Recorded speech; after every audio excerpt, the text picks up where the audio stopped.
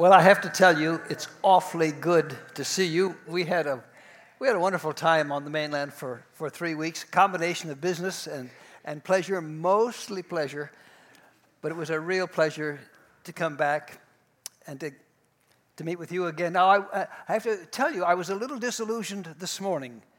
You know how you place your confidence in somebody and then they just absolutely shatter it. Well, when I first started here, Pastor Jerry showed me what my parking place would be and showed me the little sign that said, do not back into your parking place because that puts fumes into the area below the lanai, and we have people there, we don't want to asphyxiate them. It was a nice speech that he made. Well, this morning, I came to church about 7:30, and I saw a guy back into the parking place, fumes spewing out, and I was preparing my speech. Pastor Jerry said, guess who was backing into the parking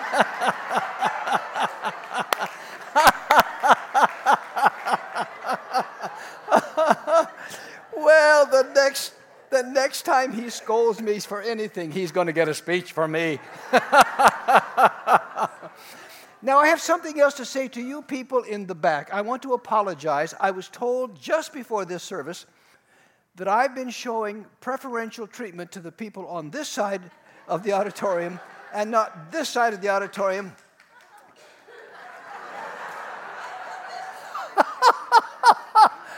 All right, I want to explain to you that it was totally unconscious on my part. It isn't that I like these, actually, I'm not sure I like these people as well as I like you.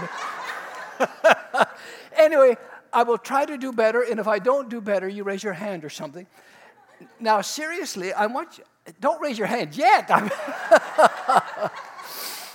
I'm very conscious of this because most of you know I'm hard of hearing, and if I can't see your face, I can't hear you. It just that's how it works. 3 different times, you can't picture this, but 3 different times in my ministry, I grew a beard. And 3 different times I had to shave it off, and I shaved it off because the hard of hearing people told me they couldn't hear me with my beard on. I totally understand that. So, to all of you hard of hearing people, you have my sympathy, you have my identification, I'm one of you, and there again, sorry folks, and if I seem to be showing preferential treatment, I really don't mean to be, but when I get caught up in a sermon, I really forget about me, and I forget about you. It's all about this. So I'm not as conscientious as I ought to be. For that, I apologize. Now, I think that's that. Oh, and one other apology. You probably noticed, or if you didn't, you will notice that the scripture that's listed for today's sermon is just totally wrong. Here's the problem with computers. They store things, and then those things that are stored inadvertently reappear from time to time. That happened. I'm not preaching from Colossians. I'm preaching from Matthew, chapter 19, verses 13 through 22. The fruit of the Spirit is love, joy, peace, patience, kindness, and today, goodness. I'd like to introduce you to a man who's as much interested in the subject of goodness as we are.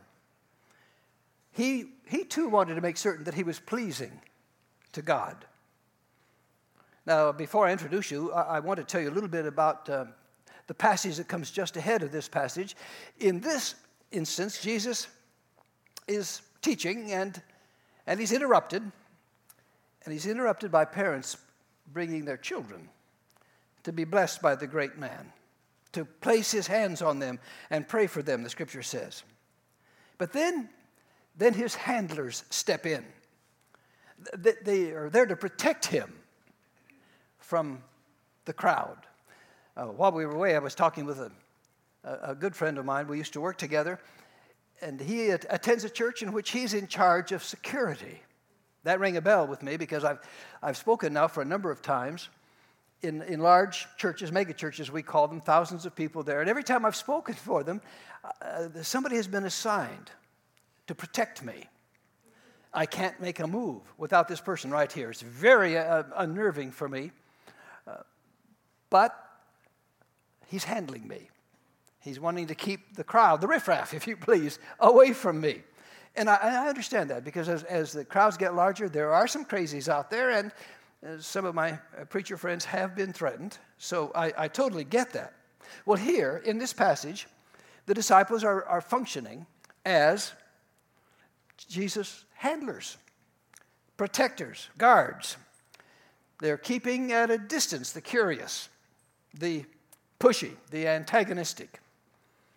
Today, the problems would be autograph seekers, reporters, paparazzi, hecklers. But in this passage, there's none of these. It's just loving parents who want their children to be blessed by Jesus. I have a fond memory. Some of you here are old enough to remember this too. Back when John F. Kennedy was our president, a picture appeared in the newspapers. The president was in his office. He had his chief assistants nearby, the Secretary of State, etc. And little John came in, the president's young son. And the photographers caught him climbing up on his father's knee, his father talking with him. The affairs of state halted for the moment because the father in Kennedy trumped the president in Kennedy. It was a tender moment, and we liked it. Well, this is a tender moment, and Jesus says, "Let the little children come to me. Don't hinder them, for the kingdom of heaven belongs to such as these." Then, after he paid attention to the children and was ready to move on, he's interrupted again. And this time, his handlers were not keeping the interrupter away from him. Luke's gospel says he was a ruler, this young man, a prominent, important somebody. And you can bet your life they made room for him. Let me read, beginning with verse 16. Just then a man came up to Jesus and asked, "Teacher, what good thing must I do to get eternal life?" "Why do you ask me about what is good?" Jesus replied. "There's only one who's good. If you want to enter life, keep the commandments." "Which ones?" he inquired. Jesus replied, "You shall not murder. You shall not commit adultery. You shall not steal. You shall not give false testimony. Honor your father and your mother. And love your neighbor as yourself." "All these I have kept," the young man said. I wish I could say that. "All these I have kept. What do I still lack?" And I suspect that maybe he was thinking that Jesus would say, "Oh, nothing. You've done it all. You're a good person." But instead, Jesus answered, "If you want to be perfect, go, sell your possessions, give to the poor, and you'll have treasure in heaven. Then come, follow me."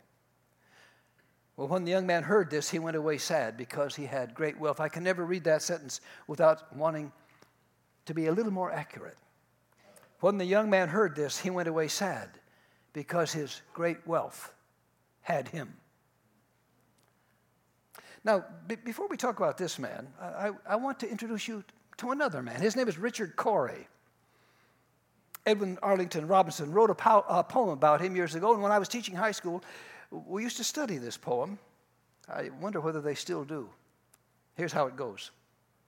Whenever Richard Corey went downtown, we people on the pavement looked at him.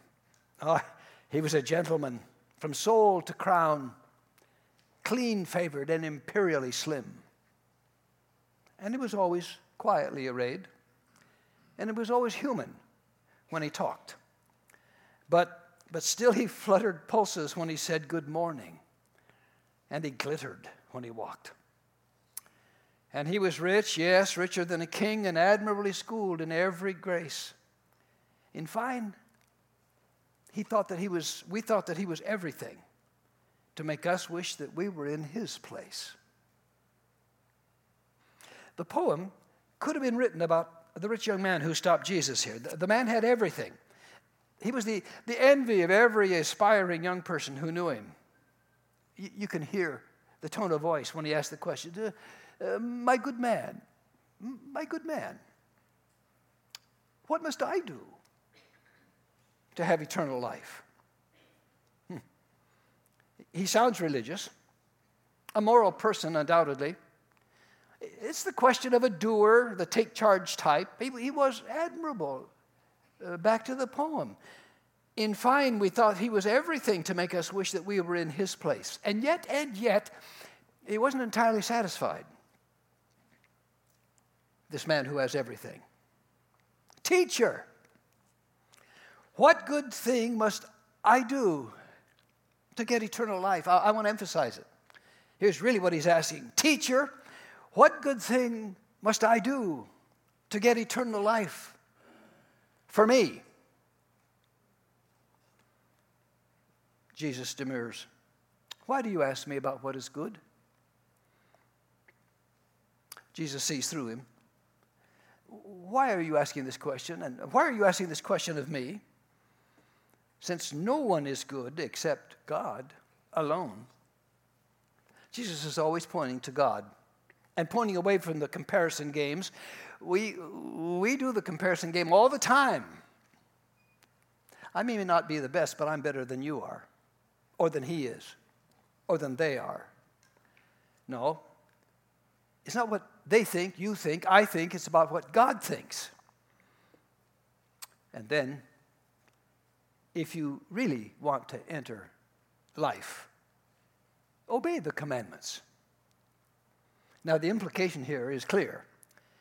Are you doing what you already know to do? Most of us know to do better than we do. I was preaching on this passage many years ago, and it was hard for me to preach on that Sunday because that week I had blown it yet again. My short fuse took over. I was upset with my children. My children, when they were growing up, did not have adequate respect for my stuff, okay? They just kind of treated my things as their things. They learned that from their mother. And one morning, I was getting ready to go, and I guess I woke up on the wrong side of the bed, and I took my shower, and you're going to know how old this story is. I couldn't find my comb. And I just knew one of those kids had again attacked my belongings, entered my drawer, and so that morning I'd had it. I woke up everybody in the house. Who took my comb? And of course, you know, they all denied it. They always denied it. Well, when I calmed down a little bit, I went back and decided I would look one more time. Now, there's a crack in that drawer. And in the crack, standing up where I couldn't see it, was my comb. See, here's the deal with me. I don't have to ask Jesus what good thing I need to do. I just need to do the good things I know to do. I just need to ask the Holy Spirit for the power to do what is expected of me. So, this young man could say what I couldn't say. All these I have kept since I was a boy. That's more than I could say. We're dealing here with a man for whom the question of goodness matters. You have to respect him for that. And here's another poem for you. Little Jack Horner sat in a corner eating a Christmas pie. And he put in his thumb and he pulled out a plum and he said, "What a good boy am I." That's this guy. He's a good boy. And the Gospel of Mark says Jesus looked at him and loved him. He was a good person. But here's this question of this good person. Have I missed anything? What do I still lack? And here's this unexpected reply of Jesus. You do still lack one thing. Sell everything you have and give to the poor, and you'll have treasure in heaven. Then come, follow me. And the response, the sadness in his heart, because, as I pointed out, his great wealth had him. So Jesus comes to the moral. It's hard for a rich man to enter the kingdom of heaven. Harder for a rich man to come into the kingdom than it is for a camel to go through the eye of a needle. Now, we read this and we think money is the issue. Well, money's involved, of course, but the real issue is goodness. It's about what we do with our money, whom we serve with our money, whether we do good with our money or treat money as an end in itself or as a means of satisfying our own personal longings and desires. You can't serve God and mammon, Jesus reminds us. And what's interesting about this to me, again, is this juxtaposition. He's just been dealing with children.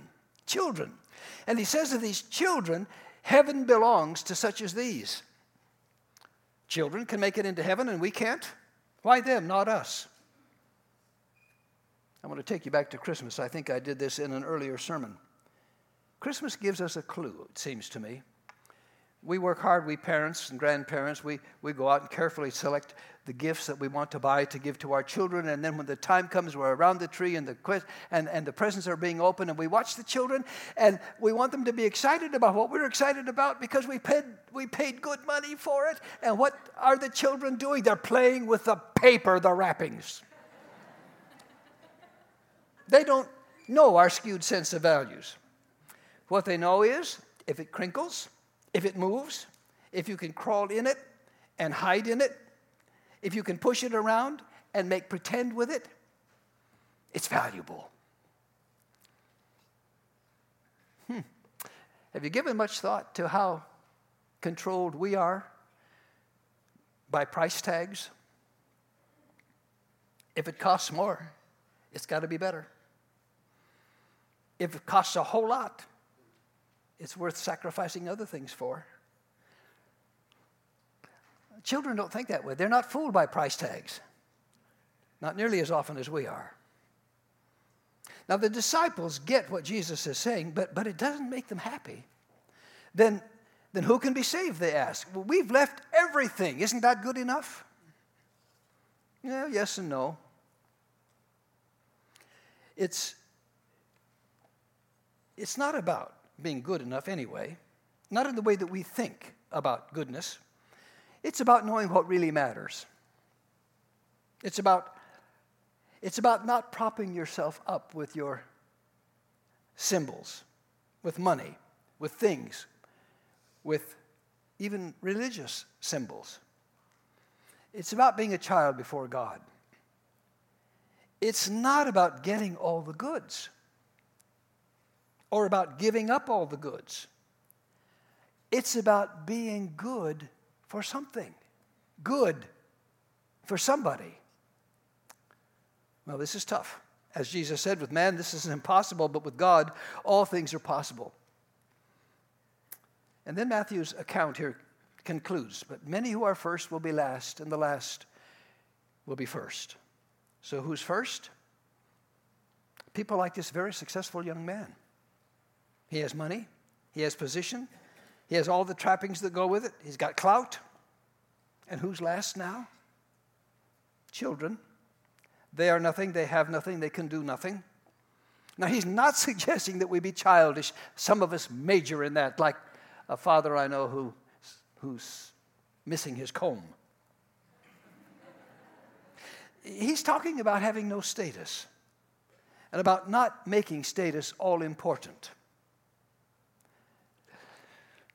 But status is the very thing you and I admire the most. We want to be noticed. We want to be admired, envied even. So we dedicate ourselves to accumulating like this young man. We even want to accumulate religious credentials. When all of our attention is on what we can get for ourselves, including heaven, goodness is beyond our reach. Yet the fruit of the Spirit is goodness. I'd like to tell you about another man who would be good, who wanted to be good, and wondered what else he needed to do to be good. He was my friend. We were living in Tennessee. He was living in California when the word came that Steve was dying. We had to go because they were good friends. We had vacationed together. We had done so many things together. And he was a man who pretty much had everything in his chosen field. He had earned his PhD. He was an educational leader in the state of California. He had sterling professional career. He had everything. But it was over.